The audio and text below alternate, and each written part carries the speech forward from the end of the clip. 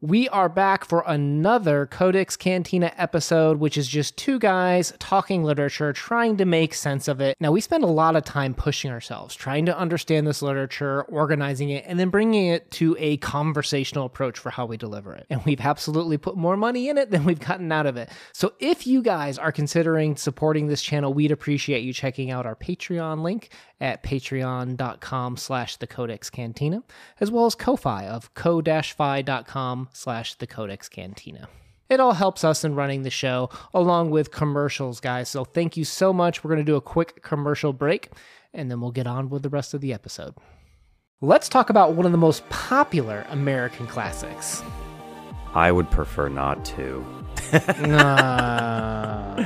All right, guys, welcome to the Codex Cantina, where I am Una. And my middle name is almost Bartleby Crypto. If you've been here before, welcome back. And if you are new, we take a conversational approach to literature, breaking it down and hoping to get some of the hidden nuggets and meanings that our authors spend years crafting and putting into these stories. If that sounds like you, hit that subscribe button to join us. And as always, we start off with publication information. Bartleby the Scrivener was published anonymously in 1853 in Putnam Magazine. And the reason this is because the first two major publications of Mr. Melville were not so hot. They were slammed by critics. Readers didn't understand it. They didn't like Moby Dick. They didn't like Billy Budd. And so he asked them, hey, I still need to get paid. Can you publish this anonymously so I can still have work going out there? And it's kind of crazy to think that if he hadn't done that, this might have been lost to obscurity. And if you want to follow along with H&M's story here, you can check out the doobly-doo down below, where we'll have a link for you to listen and read for free. The doobly-doo, that's a new one. This story, regardless of, him needing to kind of like obfuscate who was writing it because he didn't think anybody would want to pick it up, is hysterical. This is a great story it had me on the edge of my seat laughing sometimes. My wife also looked over me when I was reading it the second time through because I enjoyed it that much. And she's like, what's funny? And I was like, you got to read this story. Do you think he intended it to be funny, or do you think it meant to be serious for the time period of what was changing in the mid-19th century in the world? And that's the beauty of literature, is you can make it whatever makes sense for you. And for me, I don't know if I care if he intended it to be funny or not, because it's hysterical. And to your point, it's about a very serious thing. Like, this dude's a law copyist. Like, what's a scrivener for people that didn't know? It's a person that just kind of copies documents. Like, writing was more common, but still not as prevalent as it was today. And it was a very specialized kind of like role, I guess. I shouldn't say specialized, but it was a role to copy. And it's kind of boring. Right. Yeah, I mean, they couldn't just use the printing press for these legal documents. Almost they have to be notarized. This is a very serious job, a very important job for legal documents. And I interpret it very funny as well. And maybe that's just our perspective. I don't know if old H&M was trying to be funny, or maybe he was. I don't know. I'll get into it. Let's do plot and move on from there and analyze the Scrivener out of this. So our narrator, a successful lawyer on Wall Street, has 3 clerks that work under him. We learn about each of them, how they drink half the day or are really young. And he has more work that needs to be done, and thus hires Bartleby the Scrivener. At first, Bartleby does his job. However, soon enough, he begins refusing to do certain parts of his work altogether. He instead performs his dead wall reveries and stares at the wall. The narrator consults with the other clerks, but fails to come to conclusion on how to get Bartleby to do work. He flat out refuses his request and simply replies, I simply prefer not to. I would prefer not to. Soon, the narrator decides to move his office and thus leave Bartleby behind. However, the new tenants in the building are furious as Bartleby just kind of stays there and won't leave. And also refuses all of their requests. Soon, Bartleby is arrested, taken to the halls of justice, aka the tombs. And the narrator begins to feel compassion, or maybe curiosity a little bit, for Bartleby. Or guilt. Visits him in the jail, right? So Bartleby is free to explore the open area, but simply prefers not to, and just stares at the wall. Later, the narrator visits Bartleby, but this time when he visits, he finds him dead by the wall. The narrator ponders rumors that the man was forced out of a job at the dead letter office. The lawyer finishes with his line, "Ah, Bartleby. Ah, humanity." Ah, humanity. Oh.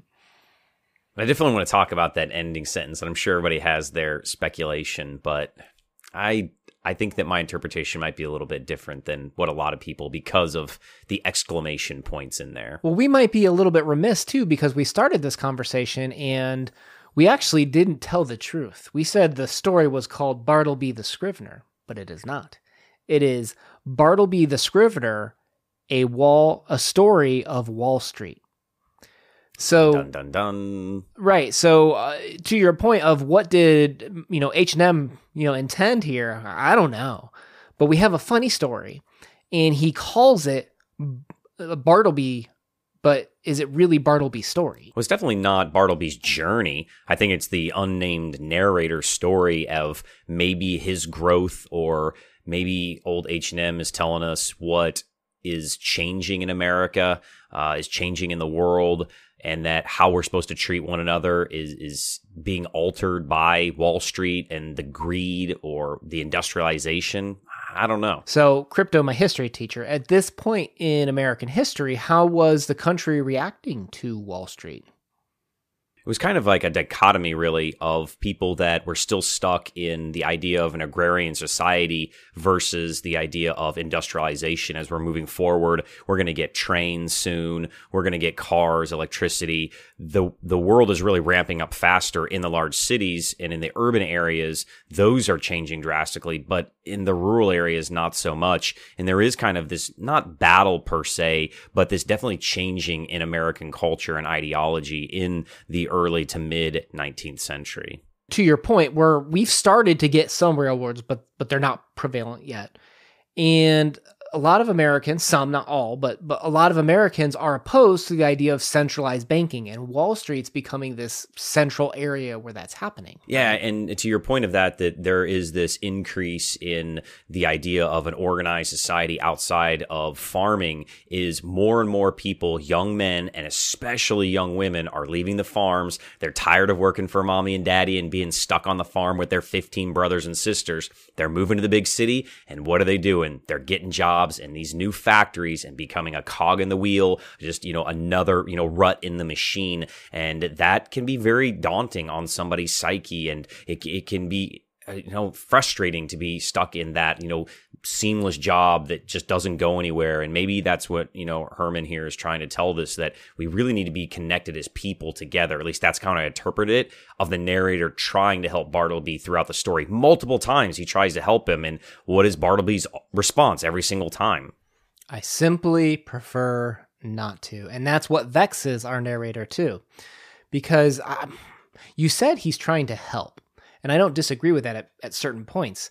But I think even more prevalent is the narrator's trying to understand Bartleby. How can this guy just say no? Because he's almost like afraid to make decisions, you'll notice. He won't fire these guys that are drunk half the time, that, you have this Turkey and Nippers crack me up. It's like they're the same person, like it reversed at different times of the day. It's hilarious. They carry the story. Tweedledee and Tweedledum, right? For sure. Oh, yeah.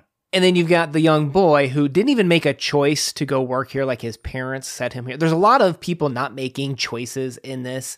And even as Bartleby makes the choice to not do anything, what does the boss do? He's like, well, I think I should fire him, but does he come out and do it? Like, he's got to have like a meeting and like, hey guys, what do you think about this? Like, even him lacks the choice. And I think this speaks to that idea of, as you were saying, they're all cogs in the machine. They're all doing their part. They don't get to make a choice. They've got a role they have to fulfill, and they perform that. Yeah, it makes me think, is the narrator jealous of Bartleby? What is his fascination with him, that Bartleby can just not care about these things, when it's like, no, the American idea is you get a job and you earn money and you take care of your family and you move up. And Bartleby's just like, I prefer not to. I'm happy. I'm content where I am. And as like a young, ravenous American, lawyer moving up in the, grand scheme of things in American business world, he can't fathom that. He struggles with that. Now, some critics have pointed out that while Moby Dick is his magnum opus, as you pointed out, is a failure at the time. Critics have commented that could this be a commentary on Melville himself wanting to write, these big, epic, philosophical books that he wasn't able to. Adventure stories were popular at the time. He was being forced to read this. A common way that a lot of critics kind of attack this, on top of being the cog in the wheel, is he being forced into being that cog, and he can't do the things that he wants to, like write the big epic Moby Dicks that nobody wants to buy, at least at the time. For sure, yeah. And if you kind of think of it that there's these two different personalities of, a younger America versus maybe an older America, maybe not necessarily like an age thing, but Bartleby is kind of playing it safe. And he's taking the easiest path, the path of least resistance. And Melville himself is not. He's challenging. He's writing these stories that people aren't used to reading, and he's not getting anywhere with it. And that's kind of the same with our unnamed narrator here too. And that just difference of personalities, and I think what they want out of life ideologies is very, very disparaging, I guess, between Bartleby and the narrator. So something else that kind of pops up a lot is dead. Like the feeling of dead, characters being described as dead, Bartleby with his dead wall reveries. It's all over the place. Did you have much of a takeaway on that one?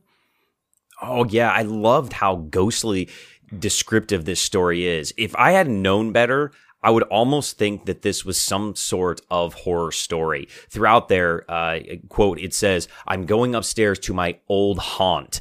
It's even described Bartleby as haunting this place. The way he's described is very gaunt, and his slender cheekbones and his pale complexion. There is a lot of symbology and adjective descriptors in here, almost giving it that ghost story horror-esque. What's interesting too is there's a couple of religious references in here. I'm not sure everybody would pick up on them, but of course there's the usual 3 that you see a lot of places. How many clerks were there before Bartleby? There were 3. How many days did Bartleby meditate on a suggestion from the narrator? It's 3. And one of the last lines, near the epilogue here, we have, he's asleep, ain't he? With kings and counselors, murmured I. Which is, of course, a reference to the book of Job. Now, if you read the book of Job, do you recall kind of what's happening at that point in time?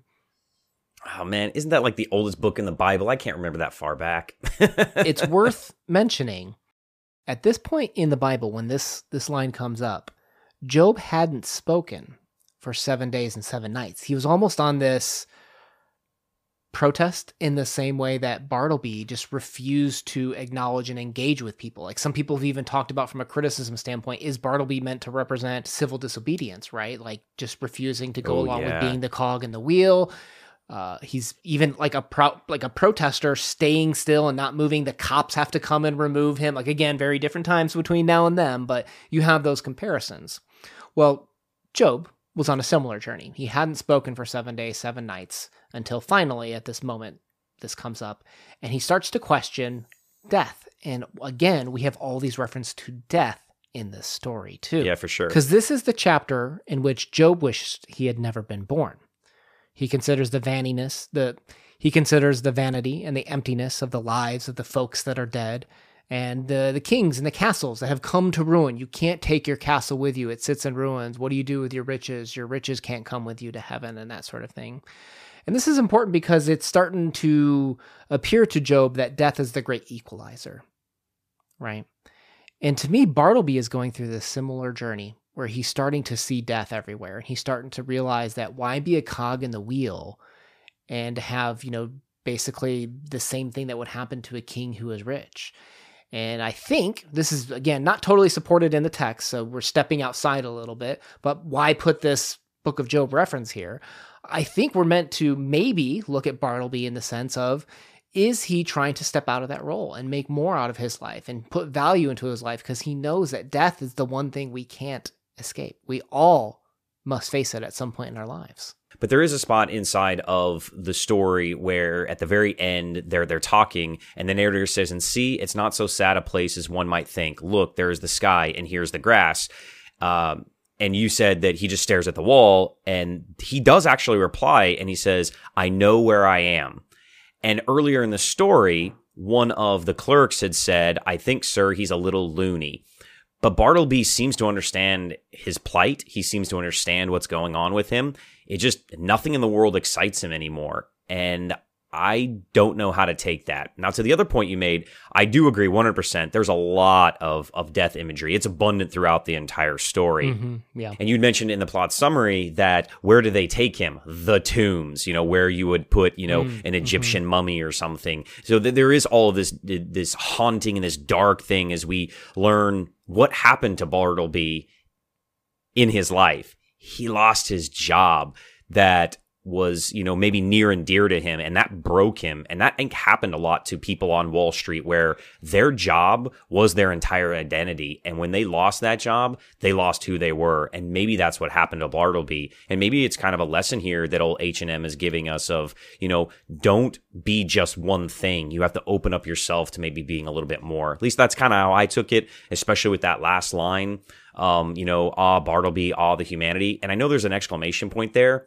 but I don't think he was exclaiming it. I think that he was focusing inward of, I've learned a lesson here from this man, and it cost him his life for me to learn this lesson. So that's a good question. What do you guys out there think was the big lesson that you took away from this? We'd love to hear from you down below. Again, we're going to leave a playlist down below where we will be tackling Moby Dick in the future. So depending on when you're watching this video, we may be sailing the seas with H&M here. That sounds like you. We'd love to check it out. Let's move into our final thoughts. Crypto, what do you think about this one? No number for me. I think this one is a masterpiece by a master author. I know we don't give out a lot of numbers anymore, and maybe that, is for a good thing. This is worth a read. I think this is a fantastic story. It's funny, and that we are always going to give positive praise when a story is funny, because that's something that you have to allow yourself to do, is laugh at these stories. And as we were talking about him, I just, I keep giggling to myself on the inside of Old Turkey and Nippers and, them just acting shenanigans. If I had to sum up this story, imagine one part Office Space where they can't kick a guy out because he's too crazy, and the other one is these Wolf of Wall Street guys in the office just making all these shenanigans that are making everybody laugh and have a great time. So it's worth checking out. So recommended, if you will. Guys, we appreciate you spending some time with us today. We post videos every Monday and Thursday. Hit that subscribe button to join us on the journey. Una out. Peace. Or I would rather not.